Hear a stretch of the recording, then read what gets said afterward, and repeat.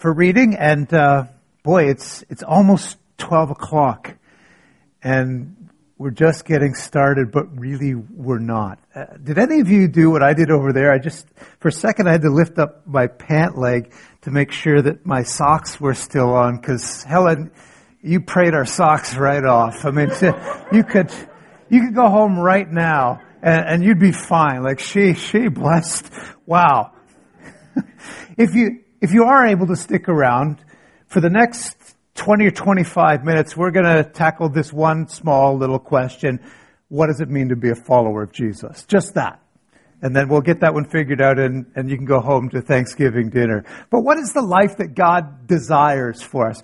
Not so much what is it that Christians believe. I mean, we could make a list, and we might agree or disagree, but what does that life look like? And the Bible uses a particular word to describe what the life of those who are in Jesus should look like.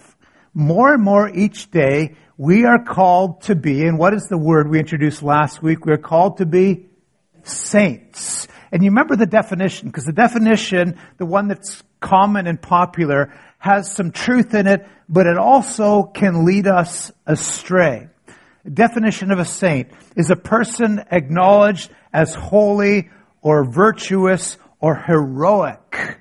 And typically, they're regarded as being ensconced somewhere in heaven after death. And so if you wanted to whisper into their ear, they have the ear of God and they can get it done for you. Saint is actually a word that means holy. It's a French word.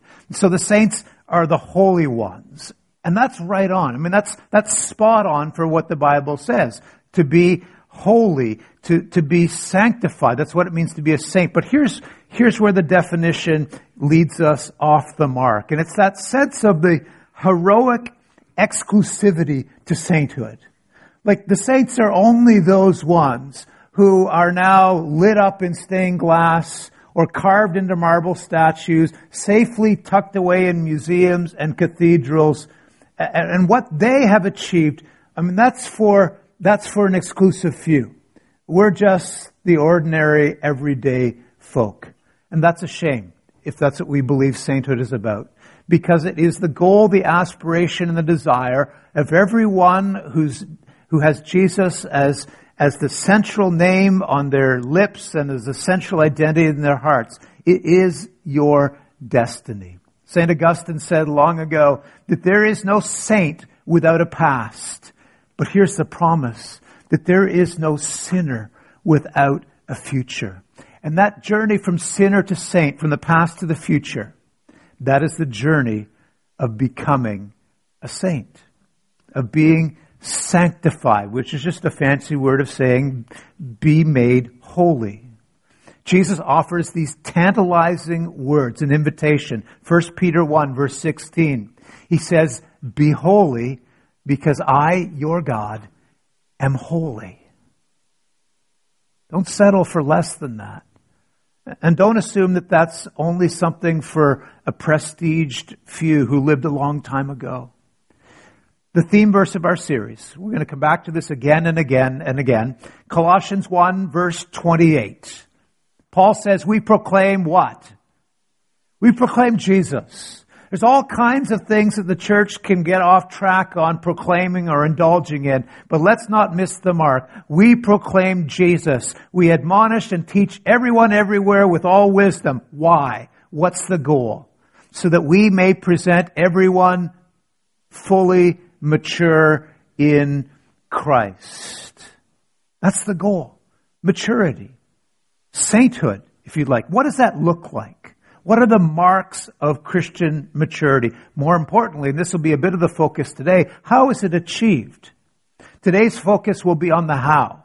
And then from here, over the next 4 weeks, we're going to look at 4 interrelated dimensions of a holy life. What are the 4 key markers or characteristics? To give you a preview, here they are.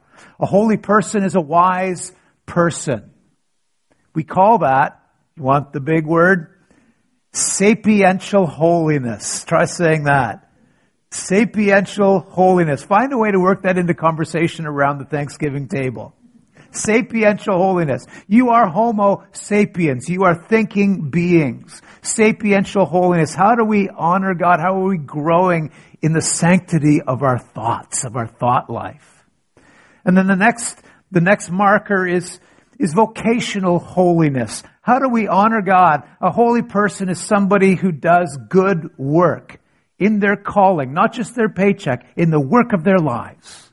A holy person is someone who loves other people in a manner consistent with how God has loved us. That's social holiness or relational holiness. And then the fourth marker is emotional holiness. A holy person is a joyful person. That doesn't mean you don't have bad days. We all have bad days. It doesn't mean that there aren't moments of anger or bitterness or frustration. But it means that the current of joy, the joy of the Lord, runs through you. Emotional holiness. That language of holiness, the call to be saints, is an invitation to grow in all of these areas. And what we're really doing is shifting the conversation from the question, what does it take to be saved? An important question. But to the deeper lifelong question of, what does it look like when you are saved? What does the life of a saved person look like? Because salvation is just the first step of a journey. And the journey is lifelong. We're going to talk about the race and the finish line, not the starting line. And let's start here. Let's start by kind of acknowledging the reality of our world where we are. There's a sociologist, a man named Christian Smith, at the University of Notre Dame. He is regarded as one of the preeminent experts on the field of emerging adulthood.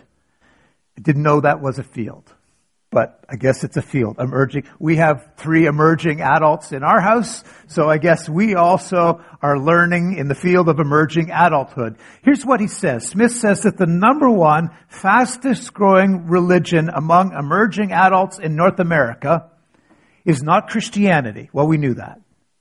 But it's also not Islam. It's not Buddhism. It's not Hinduism. It's not even atheism. You know what it is? No, you don't, because I'd never heard of this.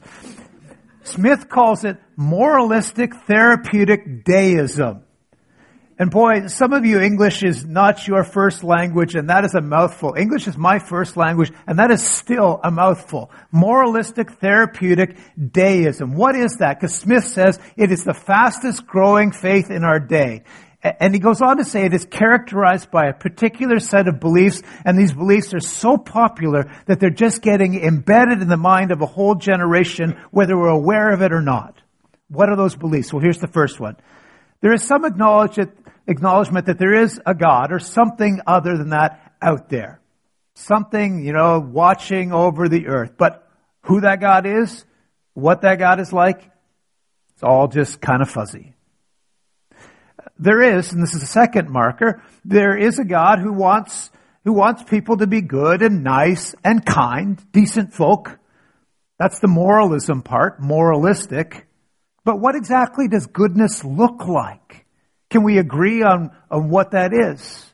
Well, that's all kind of fuzzy. The central goal of moralistic therapeutic deism is to be happy and feel good about ourselves. That's the therapeutic part. That's good therapy, good medicine.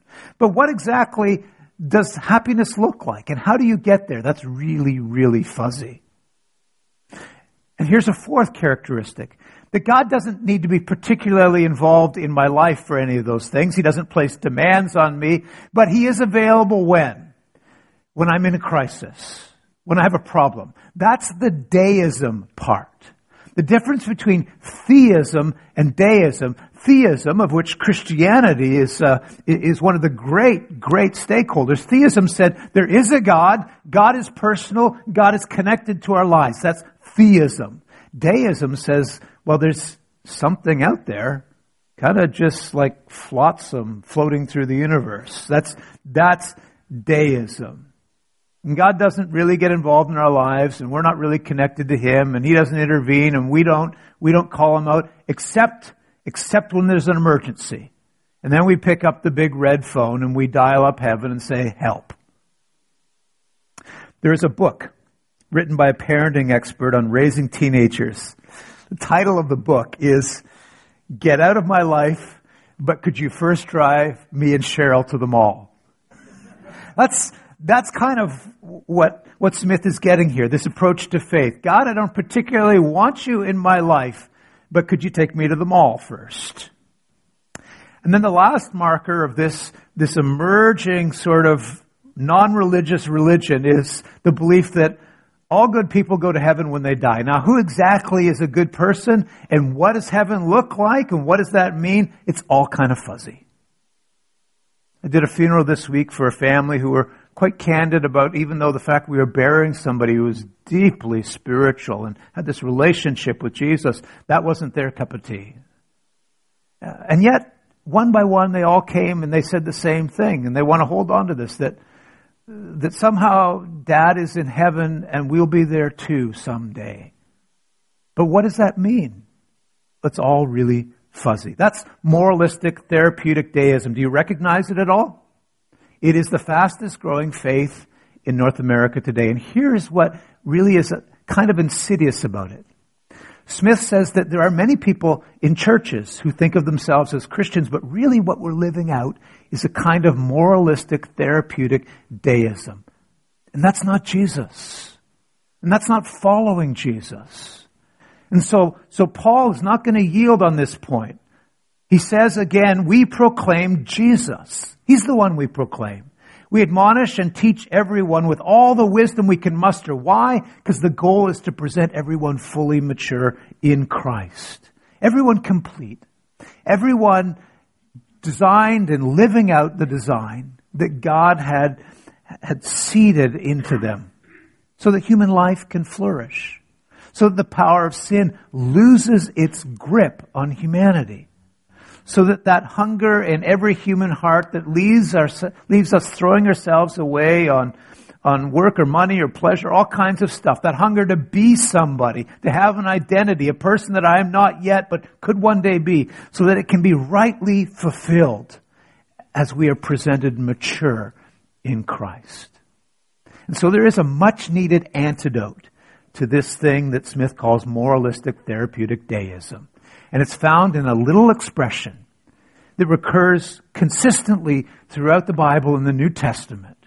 You find it in the Gospels. You find it in the letters of Paul. You find it in Hebrews. It kind of hinges on the explosive possibility of one little word, one little particle. In English, it's the word in. In Greek, it's the word en. It's really close, right? In. The abundant life, the holy life, the life God intended for His people is possible and only possible in Christ. Say that. In Christ. On Christoi. Say that. On Christoi. Listen to you Greek scholars. In Christ. What is it that makes a Christian a Christian? It's not just believing some things that Jesus had done. Lots of people believe that. Even the demons believed in what Jesus was doing. They didn't like it, but they understood it. It's not just trying to follow Jesus' example. Lots of people try and do that. Gandhi thought that Jesus was one of the greatest human teachers out there, fully worthy of following. What is it? It's full participation in the life of Christ. It's union with Christ. A Christian is someone whose identity and purpose and value are all found in Christ. Say that again. In Christ. What does it mean to be in Christ? Well, some of you are following a book as we work our way through this material called to be Saints. The author is Gordon Smith, and different Smith than the one we were talking about a second ago. Gordon Smith says that the phrase to know, to love, to serve is a good starting point. And that's kind of clear in the Gospels. As those early followers of Jesus come to know Jesus, understand what it looks like to love the way Jesus loved, and aspire to serve the way that He served. But it goes deeper than that. It goes a lot deeper. The Christian life is not just a life that is lived with Jesus or for Jesus.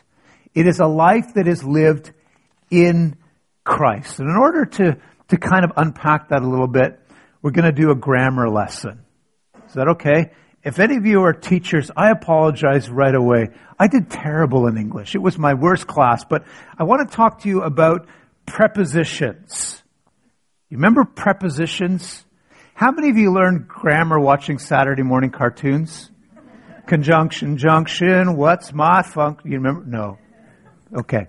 Prepositions. Prepositions are the little words that link together nouns or objects. And what they really do is they express a relationship between two objects, two people, two settings. For example, he stood beside her. Beside is a preposition. And it enables you to locate the two objects in space. He stood beside her. Or how about this one? She arrived after dinner. Again, it's locating two things. This time it's locating them in time. She arrived after is the preposition, dinner. So let's think about some of the prepositions that might be used to describe our relationship with Jesus. Now, here we are. This is us. Here is Jesus. We're gonna fill him up here. There he is. Okay. Now, this is not the scale, obviously. We are way smaller. Jesus is way bigger. But you get the point. Okay. How about this? That Jesus is behind us. There we are. For a lot of people, this is really true, right? They were raised in a home. That was mom and dad's belief. It's a little bit in us, but not really. That's behind us. It's a bit of a launching pad, but we haven't really gotten off the pad. Jesus is behind us. How about this one? Jesus is in front of us. Meaning, I understand there's something important about it, and I'm going to get to it someday. Someday I'll get serious about it, but that is not this day.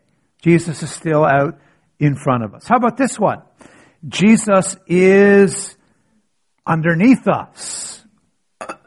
That sounds good. He's the foundation of our lives. He is the bedrock on which we form our lives. That sounds really good.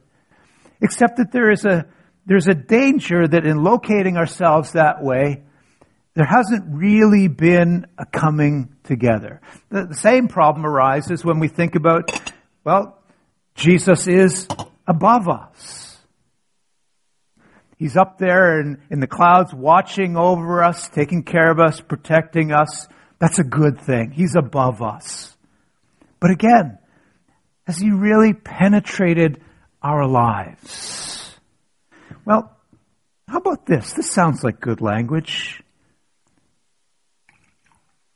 How would we describe that? Jesus is within us. Christ in us. Actually, that sounds really right, doesn't it? Christ is within us. But it's deeper even still. It goes further even than that. Because the expression used in the Bible is not Christ in us. What is it? It is us in Christ. This is a full immersion in Christ. Christ in us, yes, the glass is still full.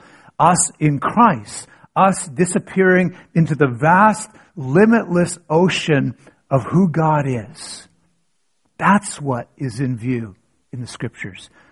Turns out, prepositions matter. And I should have paid more attention in school. To be in Christ. The Christian ideal is not so much with Christ or for Christ, but a life lived in Christ. We're gonna go quickly, like 2 or 3 minutes each, into the places in the Bible where this is unpacked, and then we'll end for today. The first is in the Gospel of John. John is a magnificent window that opens up into the life of Jesus and the relationship between Jesus and his followers. There is stuff in John that you won't see anywhere else. Jesus talks about this relationship using the image of a garden. He says, God is the gardener, and I am the vine. And all of us, we are like the branches that are grafted onto the vine. And we are fruitful only to the extent that we are grafted in to the vine. If that inness is lost, we can't thrive, we can't grow, we can't bear fruit, we can't even survive. And Jesus ends that little illustration with an invitation. He says, abide in me and I in you. See, it's going both ways. It's not just Christ in me, it's us in Christ. Abide in me as I in you. It's moving in both directions. Christ, His very self, He is our true home. Therefore, we don't just follow Jesus, even though we certainly follow. And we don't just obey Jesus, though certainly we want to live up to His will in our lives. And we don't merely imitate Jesus. What would Jesus do? Though without doubt we want to follow His example. Rather, we participate fully in the life of Jesus, literally, not just metaphorically. This is the very language that we find in 2 Peter 1, verse 4. And I don't think we have a slide for that, so if you want to flip in your devices or your Bibles, 2 Peter chapter 1, verse 4. This is how Peter is describing what sanctification is, sainthood, becoming saints. He says that the divine power of Jesus has given us everything we need for a godly life through the knowledge we have of Him. And through this, He's given us His very great and precious promises so that through them, and here it is, you may participate in the divine nature. Jesus' vision for His followers is not just that we follow His example, it's that we would be like Him. The extraordinary vision to which we are called is that we're drawn into the very life of Christ and therefore into the very life of God. That is so much bigger than just what would Jesus do. Paul loved this language, the Apostle Paul. It's peppered all the way through his writings. The book of Ephesians, from beginning to end, in Christ, in Christ, in Christ. Our identity is in Christ. He starts, and then for 6 chapters, he unpacks that. In Colossians, he speaks about what it's like to have Christ in you. And when you are in Christ, this is the hope of glory. Colossians 1:27. Again in Colossians, he speaks about the desire he has to see people mature, holy in the life of Jesus. And so he says, Colossians 2:6 and 7, therefore, as you have received Christ Jesus as Lord, you continue to live your lives, what? In Him. Rooted and built up in Him. Established in the faith. And as you are taught, abounding in thanksgiving. What a good verse for this weekend. Thanksgiving weekend. And then when Paul is reflecting on his own life, this is the words that Manette read for us. It's kind of a little bit of autobiography. And he's reflecting on his journey. He says, more than this, Philippians 3, more than this, I regard everything as loss because of the surpassing value of knowing Christ Jesus my Lord. For His sake, I've suffered the loss of all things, and I regard them as rubbish. You didn't know that Jesus had a British dialect, did he? They're rubbish.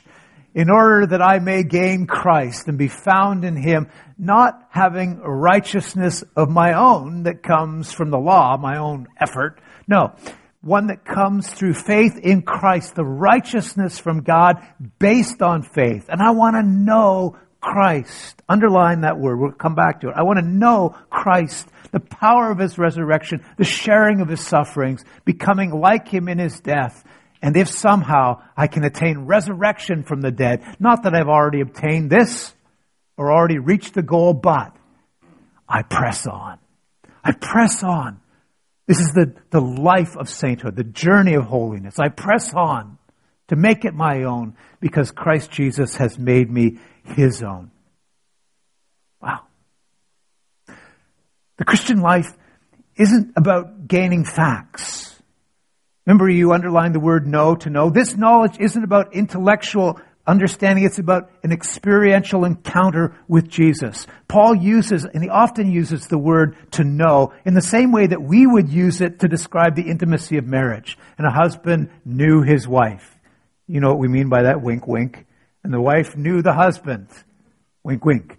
That's that kind of oneness and intimacy centered on our identification with Christ. Not just Christ, Christ in His death and resurrection. That's the pivot.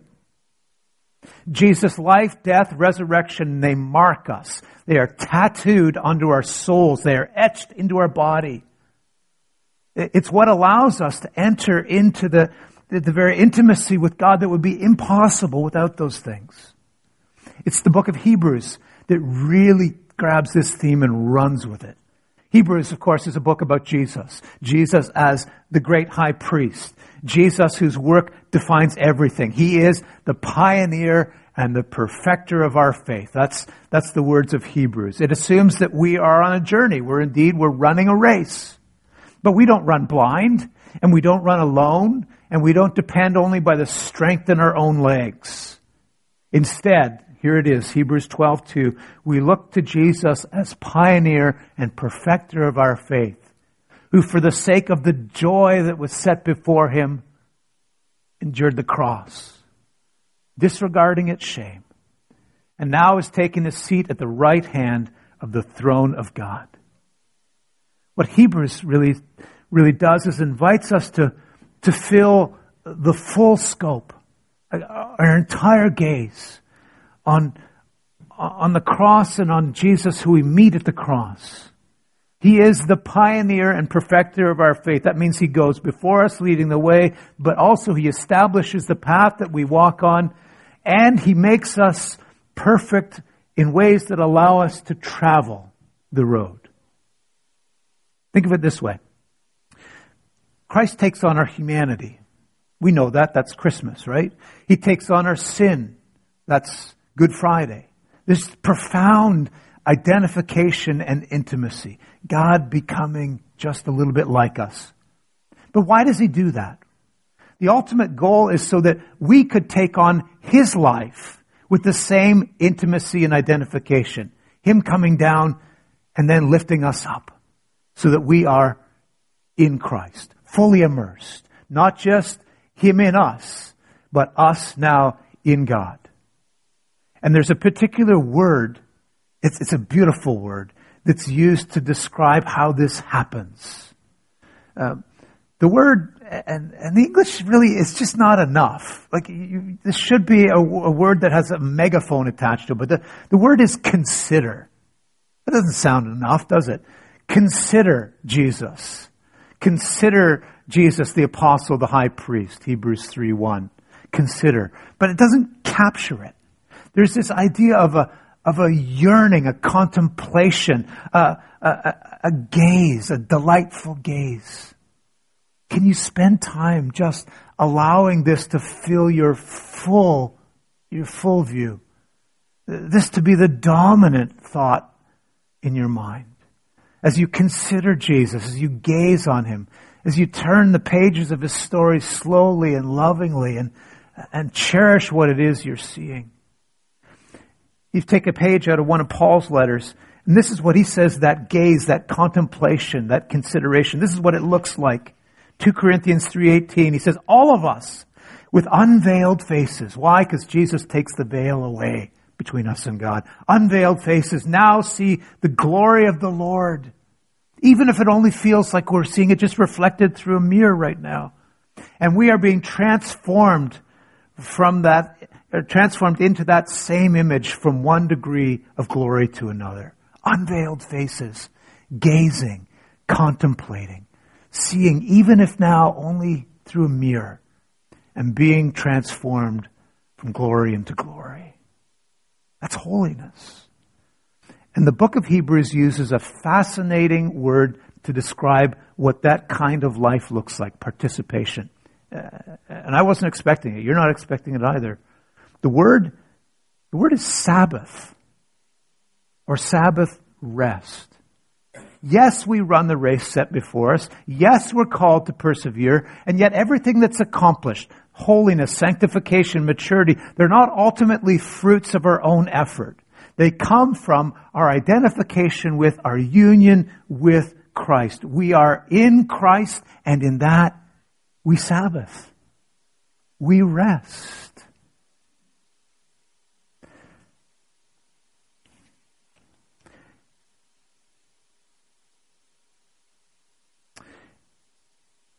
Sum total of what it means to be a follower of Jesus, to be a mature Christian.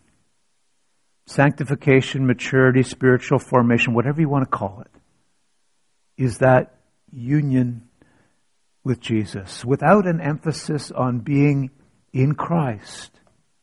All our efforts to be like Christ, they'll just be frustrating. And they devolve into just a vain, sort of self-centered attempt that looks like some kind of Christianized form of Stephen Covey's 7 Habits of Highly Effective People. The Bible just turns into a self-help book. Holiness, spiritual maturity, is not ultimately about the pursuit of morality. Morality is important, but it's not an end in itself. It actually is the byproduct of something else, of being in Christ. You can't reduce holiness to morality.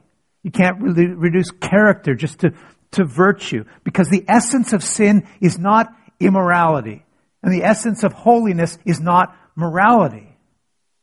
The essence of a Christian life is union with Christ, and all sin does is fractures the union. What we need is a real-time, day-by-day, moment-by-moment encounter with Jesus. The rich young ruler, he got this. Luke 16, you remember he comes to Jesus and he wants to know about the rules. God, tell me the rules. Jesus says, well, you know the rules. Here they are. And he says, yeah, I got those. I'm good with that. I'm good to go. And what does Jesus say? Come follow me. Let's be in this together. Discover what it means to live a life in Christ. Because the journey of Christian maturity is about the ability to foster the capacity for that kind of union. The heart of holiness is not just facts. It's not just a brain dump of the right stuff. And it's not just teaching people to follow the example of Jesus. What would Jesus do? It's fostering a dynamic relationship with Jesus, who has been adopted into the Godhead, into the Father, and so invites us to join him. We get grafted into that vine and brought into union in Jesus through the Holy Spirit. That's what it means to be in Christ. I think that's lots for today, isn't it? As always, Pastor Sheldon has prepared a great study guide. Those of you in small groups, you're going to be working through this material this week. Those of you not in small groups, you're going to join a small group this week. Here's a bunch of them. That's not a comprehensive list. There's dozens of groups, but that's some that are running that we would love to have you. And if you have any thoughts, any questions, anything that comes up, shoot us an email to that address, questions@mcbc.org, and we weave that material into next week's sermon. As we did at the beginning of this sermon, a lot of that was coming out of last week's questions. So I think that's lots for today. Let me invite the worship team back. Let me pray for us as we close the message time. God, we acknowledge you as the source of all life. Our day-to-day life as we know it and experience it, with its joys and its frustrations, but also the life that you have intended for us. A life of holiness that comes through our unity in Christ. And God, would you be at work fostering that union? Give us the appetite that would lead us to spend the best of our efforts in our days, not just on our own achievement, but on fostering that relationship. God, we want to be in you. And we invite you to be in us, one in Christ. For it is in his name that we pray. Amen.